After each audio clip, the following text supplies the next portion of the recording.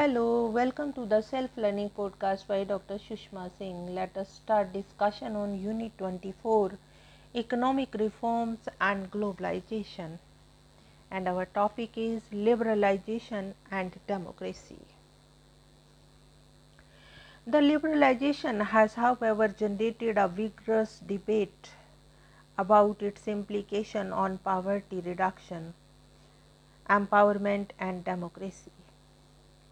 The objective of Indian policy makers since the inception of the planning was to achieve what is today called just growth, namely growth that reduces poverty and leads to a more equal distribution of income and is accompanied by democracy. Democracy and a more egalitarian economic system was believed to be connected. Political rights could be guaranteed without economic rights. Economic rights consisted both by reducing poverty and reducing inequality. There seems to be no contradiction between the reduced poverty and reduced inequality.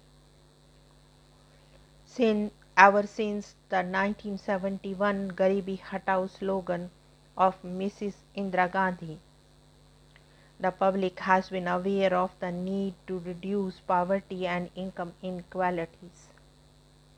The Constitution had itself recognized this duty and had made provision for reservation to achieve a more just society. Once the notion of state action to help the disadvantaged was accepted, there was increasing number of claimants and various people formed groups to champion their cause more effectively. The scope for reservation has been increased over the years and many programs established to improve both condition of poor and to provide more power to them. Increasingly, resources have been diverted towards many explicit and implicit subsidiaries.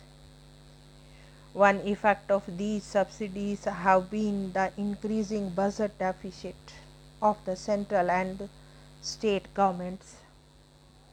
These deficits have left little scope for further employment in the public sector. Increasing public sector employment was one of the ways to bring disadvantaged groups into the system. Though nobody would claim that all disadvantages have been eliminated, considerable progress had been made in reducing poverty. Progress had also been made in empowerment. If one looks at the number of representatives from the weaker sections in parliaments or share in ministries or even among chief ministers. But there is a very real question about the sustainability of this progress. Serious constraints have emerged. There is considerable overmanning in the public sector, which has reduced public investment and future growth and employment. The lack of government investment has resulted in a very poor and outdated infrastructure, which is the constraint to faster growth. Education and health have been neglected, and increasingly people have to depend on expensive private education and health. There is at the moment a very real conflict between the need to grow faster and to have a better distribution. Liberalization by raising the rate of growth could provide the wherewithal for further redistribution. But unfortunately, Investment in infrastructure and in human capital are required to reap greater benefits from liberalization. But at the moment, that does not seem to be happening. The lack of employment growth is prompting demands for reservation in the private sector also. It is difficult to see how such reservations can be combined with a policy of greater reliance on the market. Society faces serious challenges if it is to succeed in providing just growth. Just growth could result from globalization if that is properly managed. Globalization is the increasing integration of different national economies. Because of liberalization, the elimination of restriction has resulted in greater flows of both goods and capital flows. Liberalization can help in reducing poverty. A more liberal trade policy will help India to export labor-intensive goods, namely goods in the production of which considerable labor are employed. There is evidence to suggest that this is happening since the liberalization. Expansion of labor-intensive exports implies growth in employment, and provision of jobs is the surest way to help a poor person overcome poverty. But for the best results, the employment that is created should be at high wages. Wages are higher if skilled jobs are created. But for people to find skilled employment, they must be educated. A strong need at this moment is for the government to provide good education.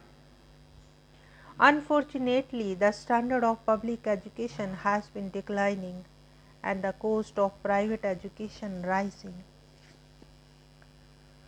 This situation needs to be rectified urgently if the society is to make the most of the opportunities provided by liberalization and achieve just growth.